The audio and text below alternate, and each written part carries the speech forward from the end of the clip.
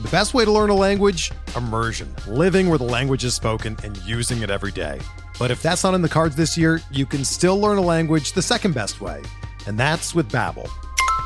Be a better you in 2024 with Babbel, the science-backed language learning app that actually works. Don't pay hundreds of dollars for private tutors or waste hours on apps that don't really help you speak the language. Babbel's quick 10-minute lessons are handcrafted by over 200 language experts and help you start speaking a new language in as little as 3 weeks.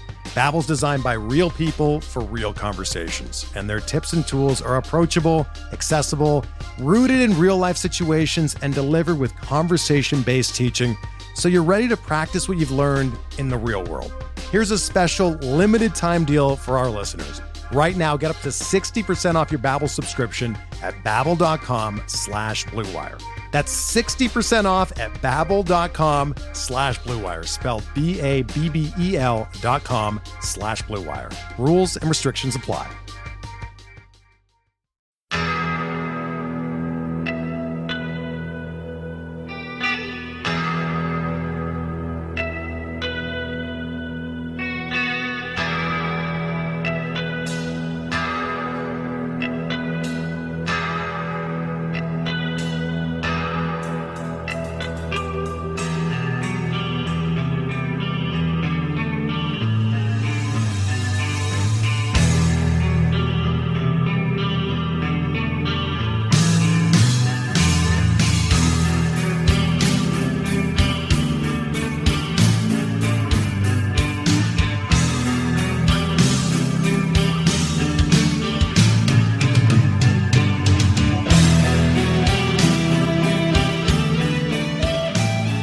And welcome back, everybody, to another episode of Benched with Bubba, doing another team preview to get you ready for the 2023 fantasy baseball season.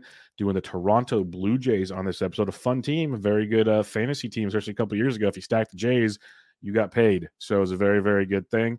Few moving parts this year, some guys out, some guys in, but it's still a very competitive team with a lot of fantasy relevance. So I have a special guest rejoining me on Benched with Bubba to break down the Blue Jays for me.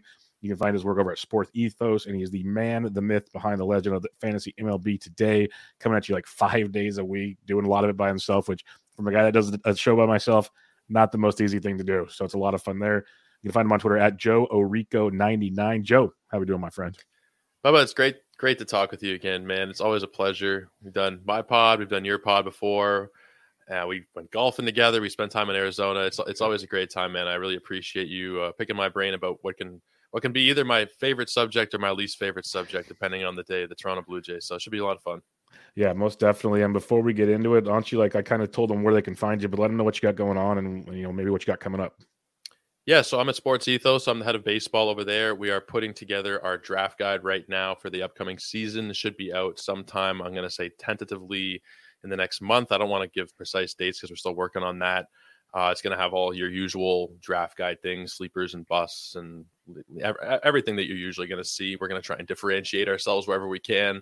But like you and I were talking about before we got going, it's very hard to make content that somebody else hasn't already done, considering, the general way that content goes with rankings and projections and sleepers and previews like we're doing here.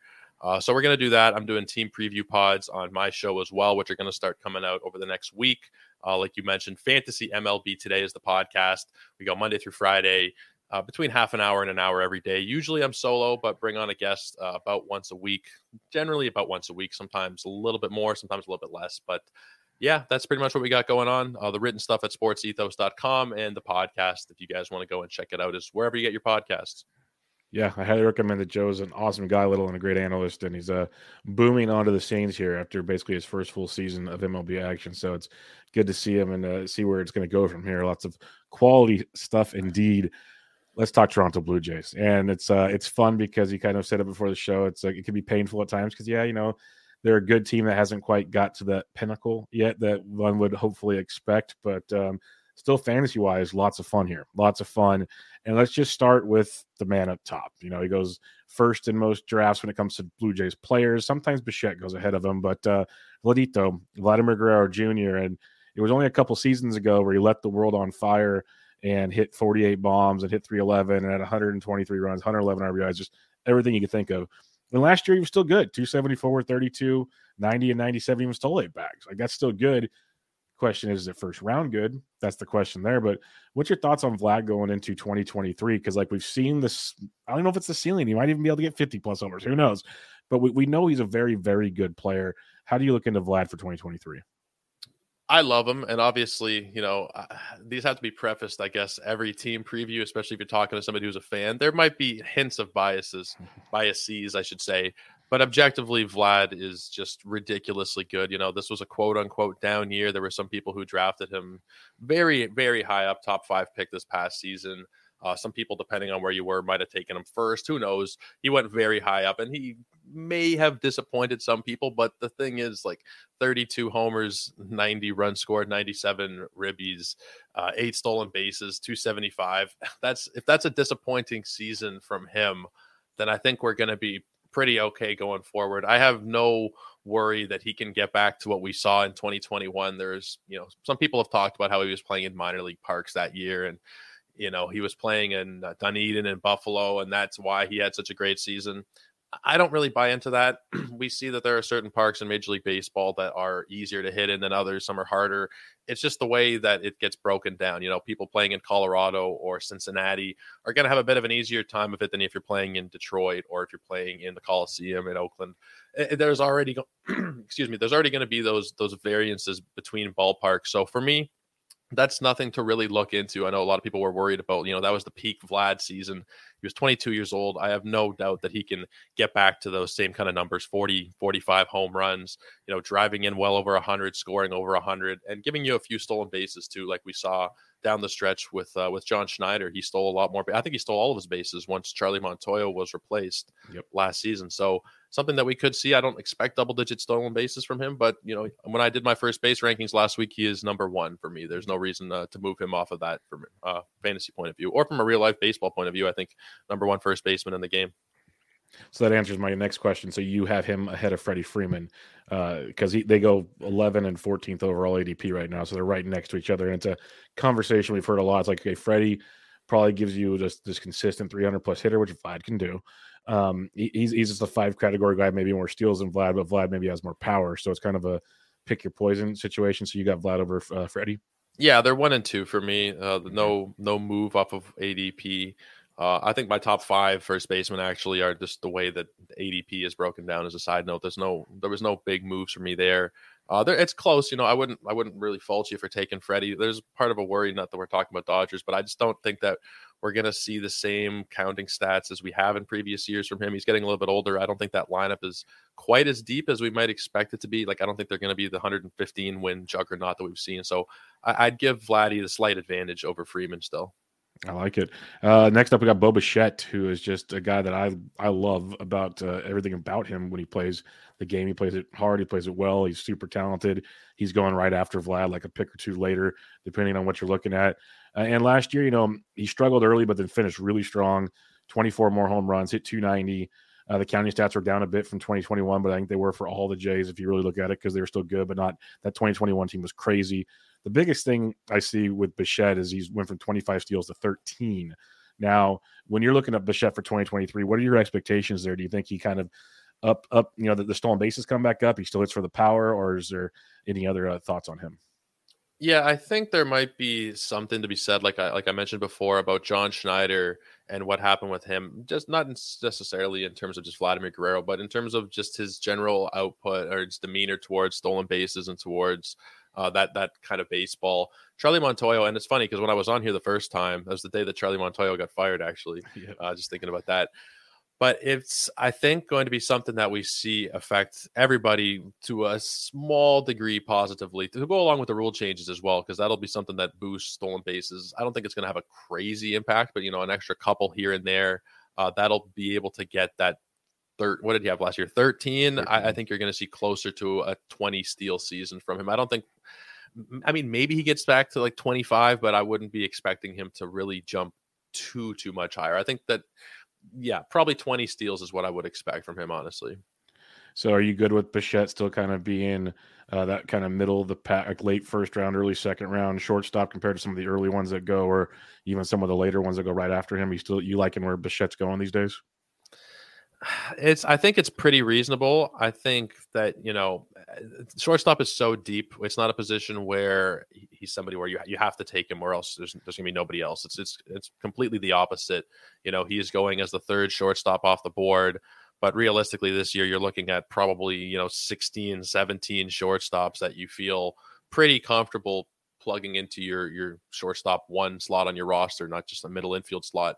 So, I mean, I feel comfortable with him. He's not somebody that is like a huge target of mine. I think that if you're end of the first round and you take him, then that's a very solid draft pick. But I think it's fairly reasonable overall. I don't feel too strongly about it one way or the other, his price.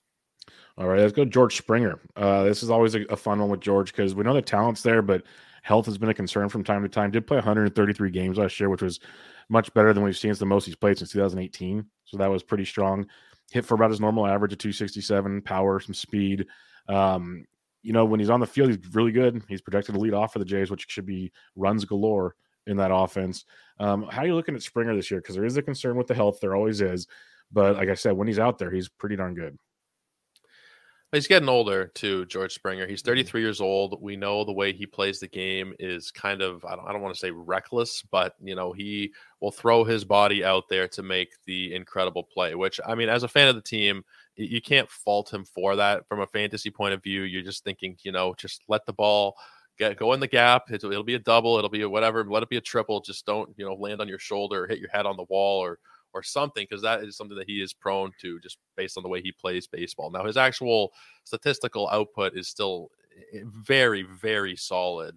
And like you said, he actually played 133 games last year, which even as a fan of the team really surprised me.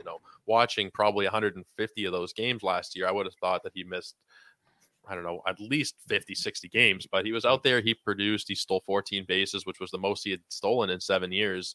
And he's still giving you, across the board 5 category value. It's just a matter of how much risk you want to take when you're drafting somebody like Springer. For me, it really depends on your roster construction for fantasy. If you're, wanting to take guys who are, maybe your DeGroms and your Mike Trouts earlier on in draft, who you're not really sure if you can trust or not, then maybe stay away from Springer. If you've taken a very solid, durable players earlier on in the draft, then maybe take a chance on Springer. And if he ends up missing 40, 50 games, it doesn't hurt you quite as much. But overall, I like George. For me personally, I'm going to be a little bit scared to be drafting him where he's going, which is currently round pick 85. I think it's fine, but I'm not jumping out of my seat to go and take him. Yeah, and right next to him at 85 is Starling Marte. Would you rather take a Marte or a George Springer? That's pretty close. I think I'd probably go Marte, but that's honestly a really good one. Coin flip, really, but I think Marte. Yeah, because Marte's getting older, so there's questions in his own regards in the same situation. So it's kind of a interesting dichotomy of two options right there when you really want to break it all down. Let's go to one of the newest acquisitions of the Toronto Blue Jays, a guy that's near and dear to my heart because I was all team Dalton Varsho last year, and it paid off in a big, big way. Now he's going to go to Toronto. He's going to primarily play left field. So, in the future, catcher eligibility is a problem. Still catcher eligible this year, though. So that's a big plus. 27 homers, 16 steals last year. We knew he was a power speed guy. Hit 235, which is a bit of a bummer. When you look at the Resball player rater, though, he was still in like a top 20 outfielder. So people say, oh, he's going to lose, fantasy viability, blah, blah, blah. Not as much as you think. You're paying a high ADP this year because of the catcher eligibility. But what's your thoughts on Varsho transitioning to Toronto out of Arizona? To me, it seems like a plus. But what are your thoughts on him? I think it is a plus. As much as I've talked up the Diamondbacks on my own show, I think that they're going to be a very solid team, even if it's maybe not this year isn't their year. Within a couple seasons, they're going to be really doing something. Toronto is an upgrade, though, regardless. I just think that maybe the price has gone up a little bit more than I would have wanted it to. Now he's going as in the last 11 DCs since Christmas. He's going as the 35th pick overall. There is something to be said about just securing that catcher slot early on. But man, we're paying a lot for somebody who's, and I know it's not the be all and end all, but that StatCast page, very blue across the board. We're talking about somebody who, maybe he got a little bit lucky in terms of how many steals he got last season. He's projected to do similar things to what he did last year.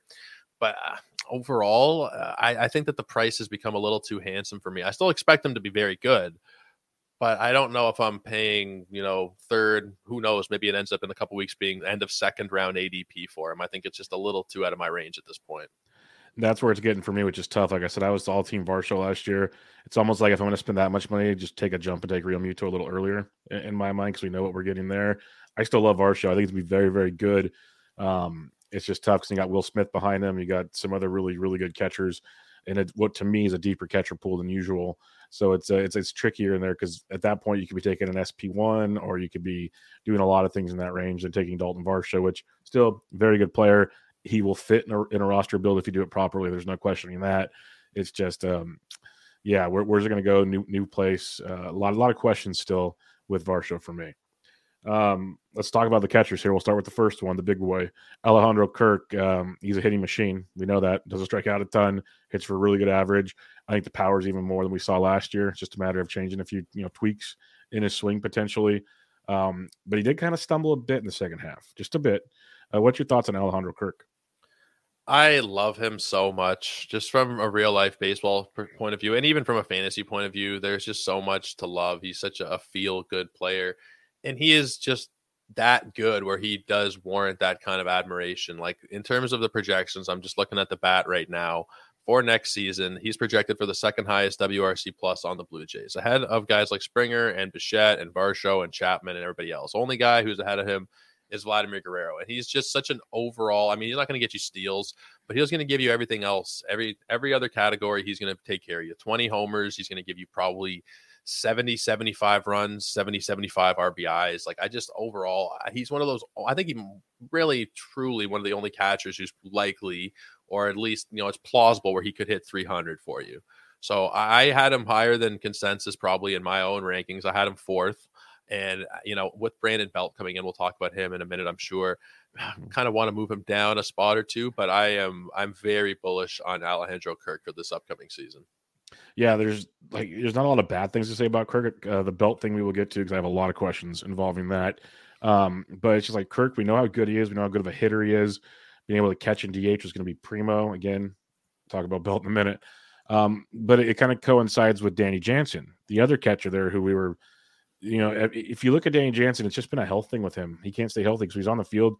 His hard hit is quality of contact metrics. His hard hit rates, his barrel rates, you name it, are outstanding. Projections acknowledge that. They have him hitting for a ton of power, but at the same time, like the bats got him for 123 games played. They got Kirk for 130. I don't know how it's going to wash out in the end, all things considered. But when you look at a guy like Danny Jansen, are you interested in him in a fantasy standpoint? Just like, what do you think about him? But is he going to be fantasy viable now this year? The best way to learn a language? Immersion. Living where the language is spoken and using it every day. But if that's not in the cards this year, you can still learn a language the second best way, and that's with Babbel. Be a better you in 2024 with Babbel, the science-backed language learning app that actually works. Don't pay hundreds of dollars for private tutors or waste hours on apps that don't really help you speak the language. Babbel's quick 10-minute lessons are handcrafted by over 200 language experts that help you start speaking a new language in as little as 3 weeks. Babbel's designed by real people for real conversations, and their tips and tools are approachable, accessible, rooted in real-life situations, and delivered with conversation-based teaching, so you're ready to practice what you've learned in the real world. Here's a special limited-time deal for our listeners. Right now, get up to 60% off your Babbel subscription at babbel.com/Blue Wire. That's 60% off at babbel.com/Blue Wire, spelled BABBEL.com/Blue Wire. Rules and restrictions apply. I really hope so. It's like you said, it's just a matter of how much he can actually be healthy. Because the playing time is going to be one thing, and it's annoying, man. Because seeing Gabriel Moreno get traded was tough because I really think he's going to be a great player. But at the same time, in my head, it's like, okay, now there's no kind of competition or whatever. We know there's going to be Jansen and there's going to be Kirk, assuming they're healthy, and then that's it. And now, Brandon Belt obviously muddies that. And then there's the fact of he's not really somebody we can rely on to stay healthy. His games played over these last couple of years, 72, 70, 2020, you can't hold that against him, 43 games, but 107 was the most he ever played there in his first kind of quote unquote full season in 2019. If he can play more than 100 games, then he's going to return probably positive value on that ADP, which is about 180 right now. there are a lot of questions about how much we are actually going to see him. Is he actually going to play what he's projected? I mean, if he gets to what the bat projects, 123 games, then we're talking a top 5 or 7 catcher. But it's just really a question of if he will. And I'm leaning towards he probably won't at this point. Yeah, that's my problem. Like before the Belt acquisition, I was picking Jansen up as a catcher too, and some NFBC 50s and whatnot, thinking, okay, I can live with that. Get some backups and make it work in those formats. I still like him a lot. I love the hit tool, but I have a lot of question marks about playing time with him, health with him, and that's just really, really stinks with Jansen. But I could see it if you're waiting on catchers. I don't mind taking a chance on him in drafts, and then just be aware. And you're going to probably have to make some moves and mix and match, and then you're going to drop him, and someone else is going to get him. And when he's healthy again, it's going to hurt. That's just how it's going to go. But that's the Danny Jansen experience, as we've learned to love and hate in recent years. I'm going to jump to Brandon Belt real quick since we talked about him a few times already. I love Brandon Belt. I have a lot of reasons to love Brandon Belt. It's more of a personal thing. Like I think he's a great ball player. He's a great dude. I have a picture with him at spring training when he was a rookie. Just a really, really cool guy. I've always said, get him in a ballpark that a left-hander doesn't get sucked up by that triples alley. Like let him. I've always thought he was a 30-plus home run guy on the reg if he had the chance. Now he gets the chance, and he's going to Toronto, and this is where it gets muddy because we all assumed Kirk and Jansen would basically catch DH and make it work. Now you get Belt there, who all reports out of Toronto early, and you can totally correct me if I'm wrong, but what I heard was primary DH, spell time for Vlad. Belt said he was only signing somewhere where he could play pretty much every day. So this is where it's really weird for me. What's your thoughts on Brandon Belt now, fantasy-wise, and how it impacts the Jays? I think that's probably correct. I mean, Roster Resource has him slotted in here as the primary DH. And, I think that's likely going to be the case. Maybe we see some kind of lefty-righty splits going on between him and whoever is DHing between Kirk and Jansen on a given day. He'll play first here and there for Vlad, but at the end of the day, Vlad's missed, I think, 3 games these last 2 seasons. He is, knock on wood, very durable, and he's somebody who is not going to sit unless he is physically removed from the field. That's just who Guerrero is. He hates to sit. He won't do it. I don't think he won't cooperate. There was actually a game, I don't remember if it was last year or the year before, where he sat and they actually physically had to tape him in the dugout. So will Belt start at first once or twice? Maybe up as many as 5 times. Yeah, it's totally possible. And maybe even 5-10 times considering Vlad might DH, but it's a very muddy water situation over there in terms of the DH at bats for the Blue Jays. I would expect that Belt probably gets the majority of them, at least 60% probably, and then 40% goes to those 2 catchers, whichever one of them is not playing. And I think it's going to affect Danny Jansen the most, to be honest, because I think that Kirk is overall the guy that they want to go with. At first, it was Danny Jansen was the more sound guy behind the plate, but now the guys actually like throwing to Kirk as well. So I think Jansen is going to be impacted the most. I think Belt will have a close to full-time job. I think probably 120 games is what you can expect. I'm not even sure what they have him down for. Yeah, from less than 100. Yeah, less than 100? Yeah, like 97 games. 97? Which is a little low, but the caveat I'll give is he has had trouble with health as well. Like big time health issues. That the knee's an issue. But that's where I think DH, probably do wonders for him. So it's interesting. It's a muddy water, but it could be one of those in the end. We look back at this and we go, look at Kirk played 130, Jansen played 110, Belt played 115 or something. It could be something just simple as that because Belt can hit lefties. That he can. But in reality, when a lefty's on the mound, you could probably see Jansen or Kirk DH and the other one catching. That's an option. So there are feasible paths to the 3 of them making this work, just not working in a way that we see like full-time playing time situation. Yeah, so it's gonna possible. Well, I mean, it'll nerf all of them to some degree for fantasy, probably, but we'll have to see how it plays out because at this point, anything could happen. Still, the Jays probably aren't fully done making moves yet, so who knows what'll happen. And Belt's got ADP around 495, as high as like 368 over the last 11 drafts. So, there's a lot of value to it still to be had in those deeper formats, and you can make it work. Yeah. Let's go back to the hot corner now. I got Matt Chapman, who. We all know one of the best defensive third basemen you'll find out there, so that'll keep his bat in the lineup. That's a overused term, but it's the facts. It's what he does. And he's got a ton of pop. It's just a matter of can he hit for enough average to keep the pop coming. And it's pretty much, you're a 220, 230 hitter for the most part with a whole lot of power, though. So what are your thoughts on Matt Chapman? Is he can be one of those later third basemen if you kind of miss on the quote-unquote elite tier of third baseman?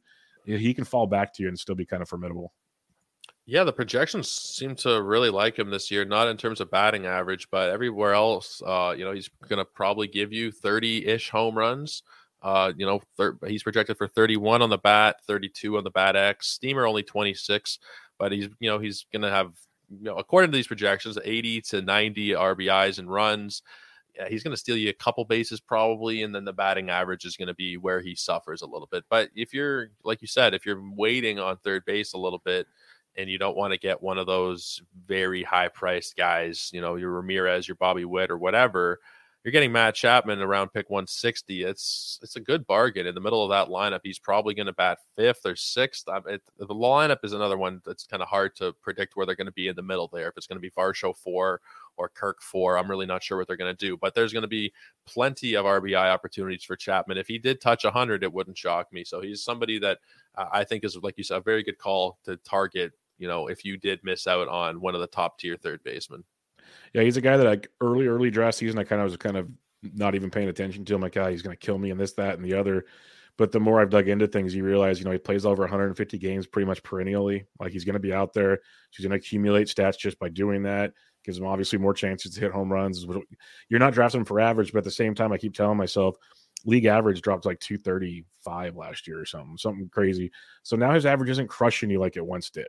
Like, it's not great.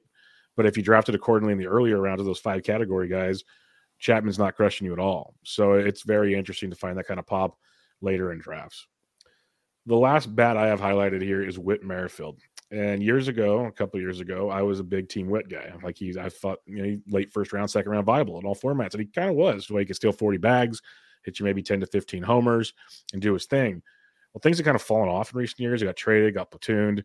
Right now, he's positioned to be the starting second baseman for the Jays. That's what it's looking like for now. We'll see. So they might make more moves. How are you looking at a guy like Whit Merrifield, who now we can get post ADP 200, which is a bit more entertaining for double-digit power and speed? In terms of the more moves thing, real quick, I'm not necessarily expecting it, but it wouldn't shock me. I heard something today that said that they were apparently kicking tires on Xander Bogaerts before he ended up going to San Diego. So it just makes me feel like maybe they're not done spending money, which at that point, why wouldn't you just give a little bit of money to Teoscar Hernandez? I don't know. Yeah. But I think that there's a chance that they could still potentially do something. Now, with Whit Merrifield, the price is definitely more interesting than what we've seen in recent years. 202 is the ADP over these last 11 drafts, minimum of 164, max of 226. Anywhere in that range, there is the potential for a lot of value. Now, you do have to worry. He's getting older now. He is going to be 34 years old in a week. So, yeah, he's going to be, he's already shown a decline in the speed. Now, part of that maybe was the, coming to Toronto. I don't know. I don't think that had a huge impact on it, really. I think that it's just the fact that he is getting older. He's still fine, I think. And the fact that, he does play a terrible fantasy position in second base might lead me to want to be drafting him. I'm not sure where Toronto's going to have him in the lineup. I think there might be days where they'll mess around and maybe have him at the top, but I think for the most part, he'll be somewhere at the bottom of the lineup. But regardless, I think that he is going to be a pretty strong target. I think that the entire Blue Jays lineup, really, if you can get a piece of the Blue Jays lineup in your league, like let's say you just play one fantasy league, you're not like us degenerates who play 5, 10, 20 leagues, whatever it is, I would try and get at least one Blue Jay bat in there, one of those top 7 batters, because there is the potential for a lot of counting stats this coming season, like there is every year with that lineup. Yeah, no doubt about it. Don't disagree with that at all. Before we head to the pitching, were there any other bats that really stand out to you? Because there wasn't a ton for me, but maybe there's something I'm missing in Toronto. No, I think we covered the bases. I don't think that Kevin Kiermaier deserves our time in terms of the bats to talk about. I don't really think that there's anybody on the bench. I mean, I really like Santiago Espinal, but he's not much more than a late round flyer at this point. Kevin Biggio, I really had high hopes when he first came up, but at this point, it's if his name was Kevin Smith, I feel like he'd be riding the bus. It's just a matter of that major league pedigree. So I don't think that there's anything else to really go over in terms of the bats. All right, let's go to the mound then. And you guys got this is where it gets fun this year. Is that that rotation gets deeper and deeper each season right now. And it starts with the big man himself, Alek Manoah. And obviously it could start with someone else. We'll get to him. It's almost like a 1A, 1B in Toronto. I could see both sides, but we'll start with Alek Manoah here. And I have to admit, I didn't think his year was as good as it was until I kept digging in this offseason. Because I knew he was good, but it seemed like it's just kind of quiet and ho-hum, and he did this and that. And dude almost threw 200 innings. He only had 23% K rate. I think that's why it's kind of ho-hum for me. I expected more strikeouts from Manoah, but he gets you the innings. He gets you the wins. His ratios are great. I was doing some quality start work. He is a quality start machine if you're in those kind of formats, like those points formats. I had to give Manoah a bump. I'm a big fan of what we're seeing there. So what's your thoughts on Alek Manoah? I love Alek Manoah, and all that I ever see is people talking about how he's overperformed and he's going to come back to earth, and the advanced metrics aren't really in his favor. And there's just something that they don't capture with Alek Manoah. There is something there, and I think it's probably like you alluded to there, because the strikeout rate, 23%. Those advanced metrics, FIP and XFIP, they tend to penalize you a little bit if your strikeout rate isn't through the roof. That being said, I think that he is probably not a 2.25 ERA guy going forward, but the projections have him close to like a 4 ERA, which is, I think, just absurd. Crazy. He's just there is something intangible there with him, that he just knows how to get outs. He is something like, if he gives up 2 runs in the first inning, that is it for him. That he's not going to get blown up and give up 5, 6, 7 runs. It's just not what he does. Now, will he eventually do that and have starts like that in his career? For sure. But he's special. He is really, truly special. And I think that he is worth taking, especially if people keep slandering him and getting the price drop. Now he's in the 70s. He was going in the 60s. Yeah. Let's, keep slandering the guy. Let's get that price down into the 80s, because I'm going to have a ton of shares if it does. Yeah, the ADP is pretty wild. Like I said, I moved him up. I still don't have him as high as the next guy we'll talk about, but I think it's more of a strikeout thing, and that's kind of how I approach fantasy-wise. But when it comes to the pitcher he is and what he can bring to your rotation on a fantasy team, he's a stud, especially at an ADP around 70. That's a very good SP2. Unless you're super aggressive, it could be an SP3 even, depending on how you draft. That's elite-type stuff that he's going to bring to the table for you. The guy I was mentioning, though, is one Kevin Gausman, and a few years back, I was very hesitant on him, watching with the Giants. I loved what I saw, still kind of hesitant. Goes to Toronto and just completely dominates yet again. The ratios were fine. The strikeout rates were elite. Just the overall lack of walks were elite. The dude is just really, really good. He's in my top 10 SPs going into the year. He's in most. He's talked about all over Twitter. But what's your thoughts on Kevin Gausman? Because there's part of me, a small part of me is like, eventually that regression's coming. It's coming for him because such a heavy splitter usage, but guy looks darn good. Yeah, the thing is, like, if you look based on ADP, and you can't sort by relief pitchers and starting pitchers based on the NFBC site, unless there is a way to that I haven't figured out yet. But there's not, unfortunately. I don't think there is. But he's the 23rd pitcher going off the board, and I think there's 5, 7 relievers ahead of him there. So he's generally kind of undervalued. I agree with you. I was a huge Kevin Gausman fan last year, and he was actually better than what he gave us, like a 3.35 ERA. The FIP was 2.38, the XFIP was 2.75, and his Sierra was 2.94. He had one of the highest BABIPs of all time. I forget who tweeted it out. Maybe it was Todd Zola. I can't remember who it was now, talking about how, like, the highest BABIPs ever, well, most of them came back in the 1800s, and then you got Kevin Gausman there at 3.63. Like, he really got screwed last year. He should have, he could have potentially been a Cy Young candidate if he had, just a league average BABIP. He could have been like one of those elite guys, and he was elite still, regardless of it. But there's the potential for a lot better from Kevin Gausman. I agree. I haven't put out my starting pitcher rankings, but he will be in my top 10. He is just fantastic. I love him. Can't say enough about him. Yep, he's very, very, very good. So it's tough. And like you said, where his ADP is going around some of those guys, it's like, I like those guys, but what Gausman can do is Cy Young level stuff. Yeah. And I was doing some underdog work as well in points formats, and he's getting no respect there either. His ADP is crazy there. It's just, he's a gem. He's an absolute gem right now. Next up, this one's interesting to me, is Jose Berrios. We know who he is. We know who he has been in his career. Last year was a microcosm of that. That's the nicest way I could say it. It was a really weird. His home road splits were a little more eye-opening to the situation, but all in all, the season was very bad. bright side, still threw a ton of innings because that's what Jose Berrios does. And that's where, like, doing my quality start work, it made me want to look at him some more because he still had, I think, 17 quality starts last year, which was like top, 15 in baseball. He's had 17 back-to-back years. So he goes deep into games. And the fact he had 17 quality starts, that means out of the, 32 starts he made, he didn't get shelled as often as it feels like he did. Like, it was bad, but he had those moments of like, okay, there he is. This is the guy we know. Strikeouts are always an issue with him, but there was moments of really good. What's your thoughts on 2023 Jose Berrios? Are we like buying back in? Because you're getting him at a heck of a discount right now. I'll say that much. When you look at his ADP, it's almost 250. So you're getting a big time discount. Is it worth it though? I personally think it is. I know a lot of people in the industry don't. A lot of people are out. Nick Pollock said at First Pitch Arizona that he's just out at this point. Like maybe he's changed. What's he know about pitching? I think he looks at it every now and again. He's no, Nick. Maybe he's changed. I shouldn't put words in his mouth at this point because it's been 2 months and things change. You see a piece of footage, you see something else. Maybe he has a different opinion. But at that point, he was saying he's kind of out on him.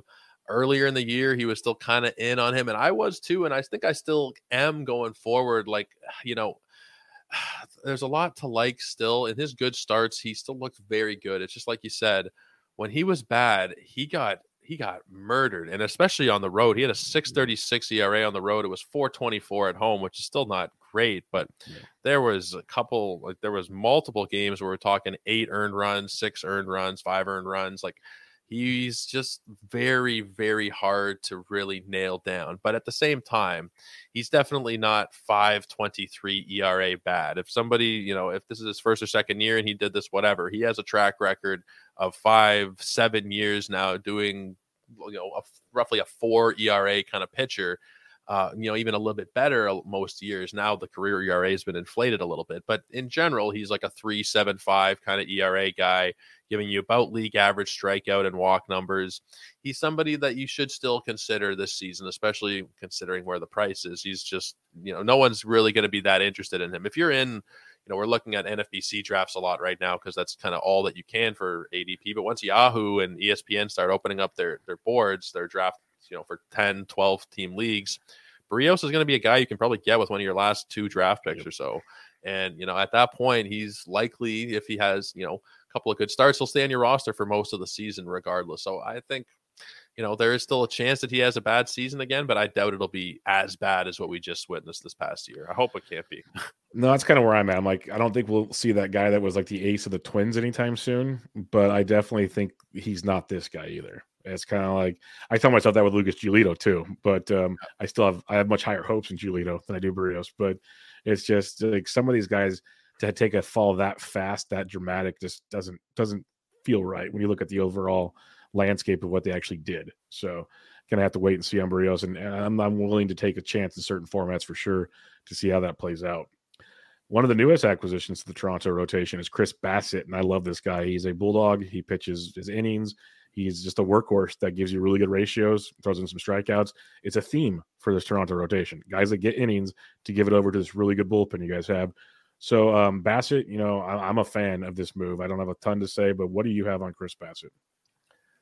I really like Chris Bassitt. He's just very dependable over these last couple of seasons, really going back to like 2018. Every year he's been very, very dependable. Now his actual numbers tend to overperform the expected stats, the FIP and the XFIP and whatnot. But like we talked about with Manoah, it's because he's not a huge strikeout guy. He's just a dependable innings eater who's going to still give you solid ratios. The strikeouts aren't bad by any means. They're just average. And he's going to probably win, similar number of games like we saw last year, somewhere between 12 and 15 games, considering how Toronto is expected to be this year, 90, 95 win team. I could very easily see Bassitt returning positive value based on where he's being drafted right now. He's not that expensive. He's going in a range where I think that it makes a lot of sense. 153. I think at that point, it really doesn't hurt to take a shot in your 10th, 11th round on him. Yep, 100% with you. He's one of my favorite, like middle of the draft guys to build that rotation depth of the guys that aren't going to crush you, where other guys in that range have the tendency to do so. The last guy that's technically in your rotation, but I don't know if he's fantasy viable because he once was, but last year was just disaster. And if you look at those numbers are actually pretty similar to previous years, even though we had high expectations in Toronto, Is Yusei Kikuchi still off the board for you, or is there reasons to have hope? Oh man, I really don't want to take him anywhere. Like certainly if we're talking a shallow draft, if you're talking about like I mentioned, a 10 or a 12 team league, then there's no need to be worrying about Yusei Kikuchi. Like his ADP is at 550. In your standard 12 team draft, I think you'd take roughly 300 players. He's not somebody that I'd be interested in. If you're in a deeper, you're in a DC or something, I don't think it hurts at that point of the draft. You're talking 30 rounds in or whatever it is, 25, 30 rounds in. He's got that crazy strikeout upside where if he does find it, maybe he gets that walk rate even back down to what it was in 2021, 9%.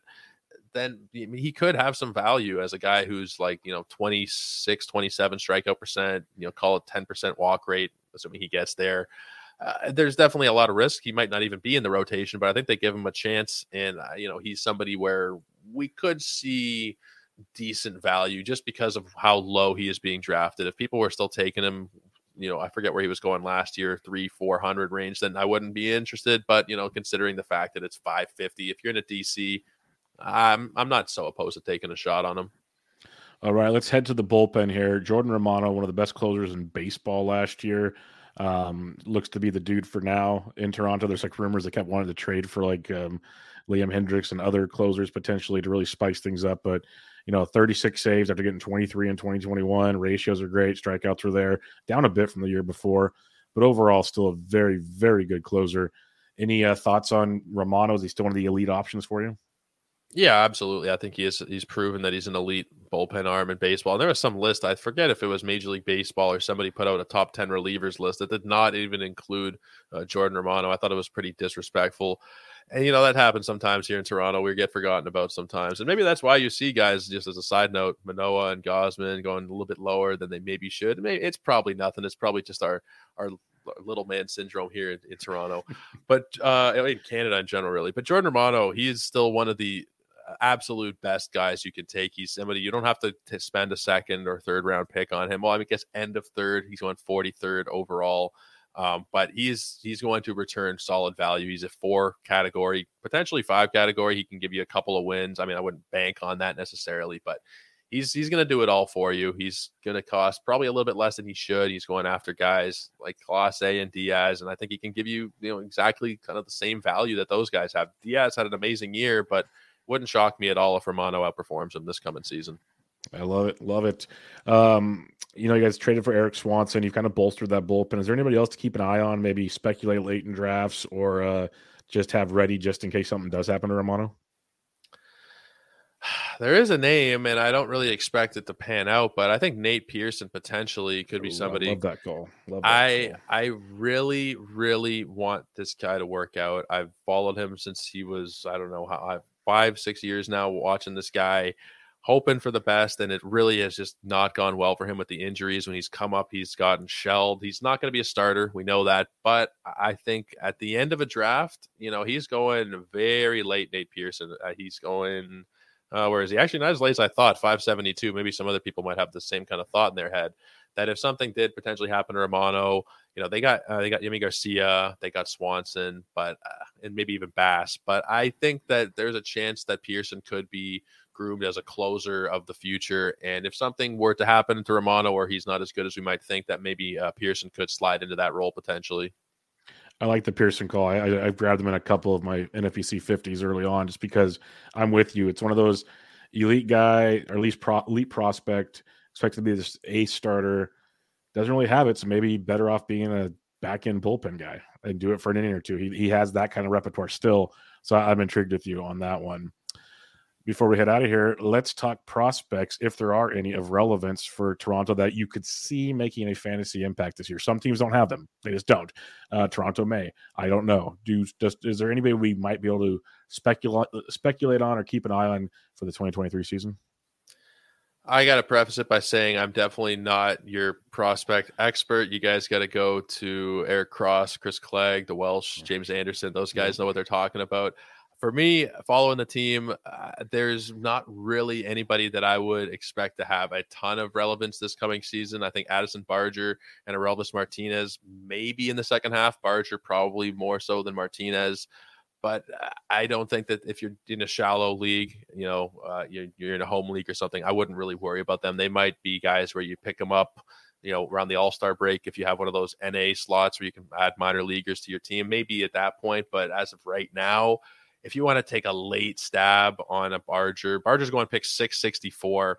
Elvis Martinez is not even being drafted. So, I mean, if you want to take a really late, last pick of your DC on Martinez and, maybe a little bit earlier on Barger, then maybe. But if they didn't come up till September, it wouldn't shock me either. They're pretty taken care of in the infield, specifically on the left side. Those guys are both, the 5-6, and we got Bichette and Chapman there. So maybe they move around some guys. Maybe there's some injuries. But as of right now, I think we're looking ahead to 2024 with Tiedemann for the next huge Blue Jays prospect to come on the scene and make an impact.